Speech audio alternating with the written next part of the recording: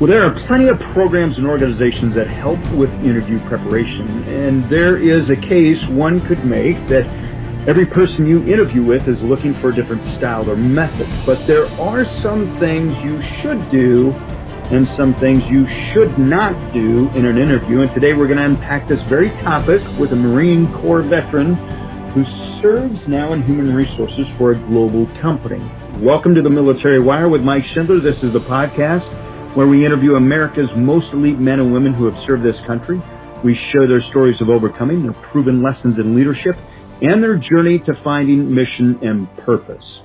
So there's a great scene with Matt Damon, Robin Williams in the movie Good Will Hunting, where Ben Affleck is sitting in on this interview for Matt Damon's character, telling the interviewers they are suspects, slouching in his chair and being overconfident. He's dressed super goofy. He's not even dressed professionally. But he's like, man, I'm in the driver's seat in this interview.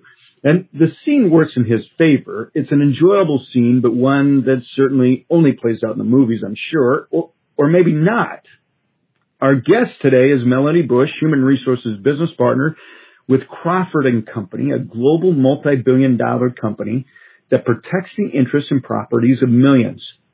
Now, prior to her life in HR, she served as the ammunitions records chief, which is responsible for the accountability, serviceability, and record keeping of over $20 million of inventory, as well as she was also a combat marksmanship instructor of her unit of more than 70 Marines, resulting in 100% combat readiness for all troops under her command. She's no slouch.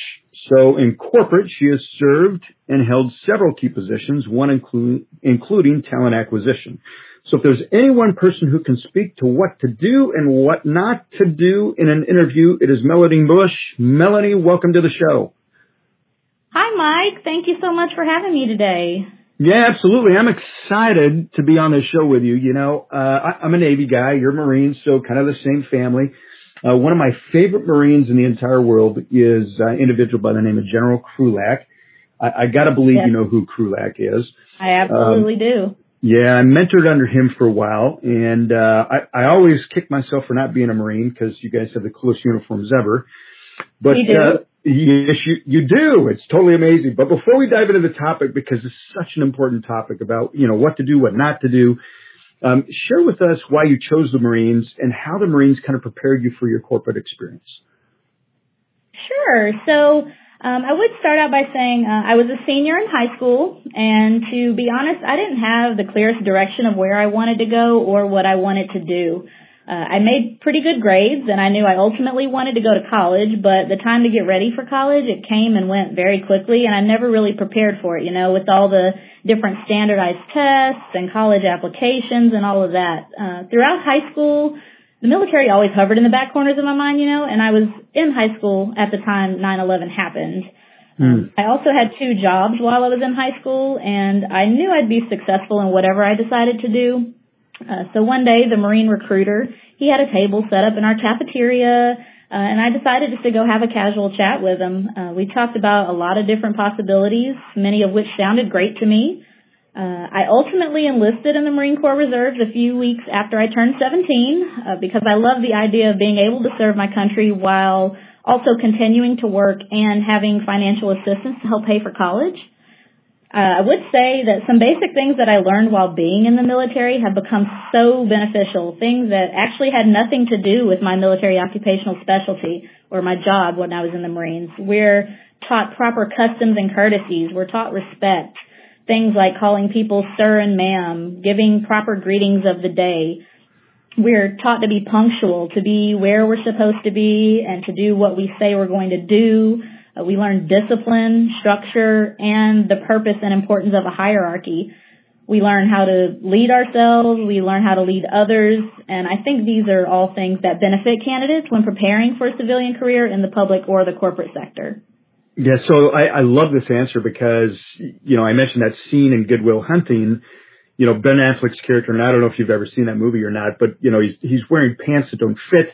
He's not even addressing the interviewers, you know, properly, all the things that would violate every code that one could think about.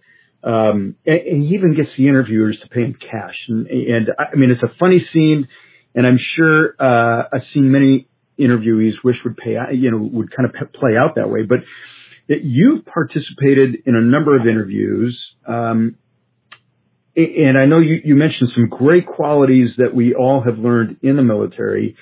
Are there what things have you noticed from those who have served compared to those who haven't served in their interview styles? Are there some comparable differences or some noticeable differences? Absolutely. And I would say, first and foremost, I would never recommend you do anything that you saw Ben Affleck do in that scene. That is not a prime example of what you would want to do in an interview. But I would say that military interviewees in general, they come across very confident. They're not typically arrogant, but they do have a confidence about them that shows that they aren't afraid to put themselves out there, to talk about themselves and what they've done, and to do their best. They also exhibit many of the things I mentioned earlier. They're always polite. They greet everyone. They, have solid handshakes. They say good morning, yes sir, yes ma'am. Those kind of things that are kind of ingrained in us. Some candidates who are not prior military, they don't always possess these traits. Some of them do, but many of them don't always have a background where dignity and respect and confidence have been reaffirmed in them daily. So, Melanie, so are these things that you would advise somebody should do? Because we've heard some, some things on the backside where some, people that interview say, some of the, HR individuals will say, man, they always say yes, sir, no, sir. Would you say that they have to have situational awareness when to use that, or is that something that should always be done? Absolutely. I think situational awareness is key. I don't think that it hurts to at least come into the interview that way. And as long as you're reading the room and you're learning your audience, you'll know when it's appropriate to keep driving it home or if you can back off a little bit. But I do always encourage at least, proper customs and courtesies when it comes to speaking to someone, especially someone you don't know and someone who holds a key position in a company that you're trying to get into. Yeah, it's good advice. I like that. So what are some hard don'ts in an interview? I mean, obviously the whole scene in Good Will Hunting right. is a hard don't, but what other things have you seen that you're like, oh my gosh, I can't believe they didn't get the memo on this? What are some of those things? Well, what I would say, some of my hard don'ts actually start a little bit before the interview process. You have to be able to get to the interview first. Right. And in my experience, I've reviewed a ton of resumes. I know that we as veterans, we get training on how to make our military experience kind of translate into civilian roles. And trust me, I do strongly encourage that people take up that opportunity to help do that. But I would caution against them trying to civilianize their resume so much that when asked questions about their experience, it really has nothing to do with the title they've given themselves on their resume. I would say to be honest about the duties and the jobs that you've held and use the interview as a chance to describe how those skills will translate. I'd say when it comes to both the resume and the interview process, I would say don't overuse acronyms or military jargon that a civilian employer wouldn't understand. In the military, it's easy to kind of throw around acronyms all loosely, MOS and OIC and staff and COIC and those kind of things. But you want to make sure you always spell out those acronyms or use phrases that translate into the civilian lingo of what you're actually trying to explain. I would say when it comes to the actual interview, don't be late.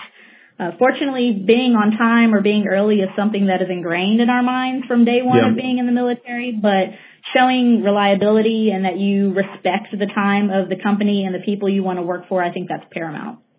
Has there been any one situation that you can think of where it was, and maybe not, because I think it's so hard to even get to an interview sometimes, right? I think I saw a stat that, a lot of jobs have anywhere from 100 to 130 applications. So just getting, rising to the top to even get notice, number one, number two, even get the interview. I've got to believe those people have already figured out some of these don'ts, but are there some don'ts that you see maybe consistently happening that you're like, I wonder if this is a phase or anything along that line that you're like, okay, this is just a don't. Just don't do this one thing. So I would say a consistent don't that I do see is kind of what I mentioned about trying to civilianize your resume so much that it really doesn't make sense or that it doesn't translate correctly. I think that being in the military, we handle a lot of duties and roles that do loosely translate into things or titles such as operations or logistics or administration. They do loosely translate into those kind of roles, but when you take a civilian title and say that's what I was doing in the military, it's not always accurate. So I would encourage people to accurately describe their role on their resume so it really makes sense to the person who's reading it. Yeah, maybe we could draw some similarities, but not a total comparison. Is that what I'm hearing you say? Right, exactly. Yes, yeah, exactly. Got it. Okay, so what do you wish veteran job seekers would spend more time doing when it comes to the interview? Is there any one thing that you're like, here's the one thing you should do when it comes to the interview? Yes, definitely. I would say make sure that you learn about the company you're applying to.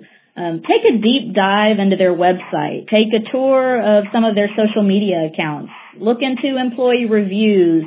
Connect with some of the current employees on LinkedIn. Show that you're ready and willing to become invested in what that company's mission and purpose is.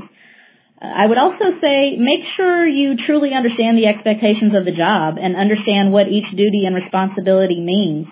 Like I mentioned earlier when I talked about resumes, don't make blanket statements like, I'm an operations manager or I'm a logistics manager. Learn what it actually means to be the operations manager of a call center or an operations manager of a finance department or a logistics manager of a transportation company.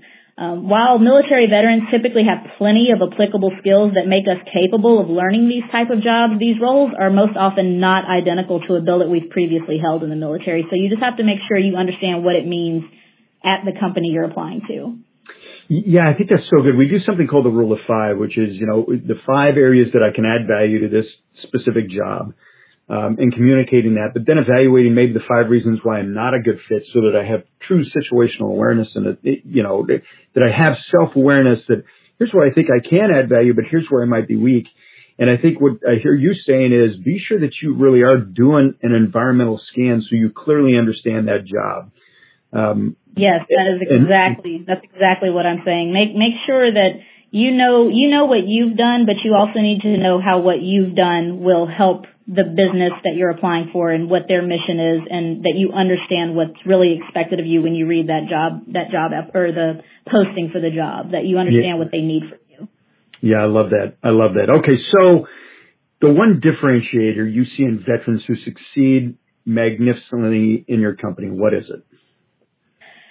I would say we exude a lot of confidence. We're not, without being overbearing or condescending or anything like that. We just are confident people in general. We've become subject matter experts in our fields. The veterans that we have here at Crawford, they have become the employees that people go to for assistance, guidance, advice, things like that. They're just go-to key people. Most of them have become leaders of people in our business. They've also become leaders of certain processes that we have. And overall, they're just great examples of how to transition successfully. Well, and let's speak about Crawford. You guys are a global company. I mean, massive in size. I've got to believe you're always looking for the right talent. So talk to us a little bit about what you do, who you're looking for, and why veterans should apply. So at first, I would love to say that our company they're always growing. We're always hiring. Crawford itself, we are a third-party insurance claims company, so we do partner with a ton of major insurance carriers that you've heard of, like State Farm, USAA, for example. And our mission is to restore and enhance lives, businesses, and communities. We have a variety of positions open with us right now, including roles in our finance department, IT, insurance claims adjusting. We have a lot of call center operations and those kind of things. So if all of that sounds like a purpose you'd like to be a part of, you can visit us at our website. We're at www.crawco.com. That's CRAWCO.com. You can learn all about our history there, all of our different business divisions. And you can also head to the careers page to check out all of our current openings. You can definitely link to our social media pages on Twitter, Facebook, LinkedIn, just to name a few, through our website as well. See, I love that. And I got to share that when I was early stage, just kind of breaking into corporate, I worked for a major disaster restoration firm, working on business continuity. And that's how I always framed it, is I would go into these major businesses that were insured by major companies, obviously. And I felt not only was I helping solve a problem, but I was kind of a counselor in some ways, because people are kind of panicked and freaked out. And I mean, you have teams of people that do that on a daily basis. Yes. We have many employees who are seeing people at the worst point in their life. They've gone into someone's home after a catastrophe or after a storm or after just a major loss. So our employees take pride in kind of being someone that can help them get them back to where they were before the tragedy happened. And that's a lot of what our business is built on. Man, I love that. So, Melanie, give our listeners the website again and how they can reach out and start to do some research on you guys. Yes, definitely. So our website is www.crawco.com. That's CRAWCO.com. Wonderful. Melanie, thanks for being on the show. For those who are interested in discovering your post-service identity, prepare, plan, and execute on your best year ever after transition, you can visit us at OperationMilitaryFamily.com or DM me on LinkedIn. Melanie, thanks again for being on the show. Thank you so much for having me. Have a great day.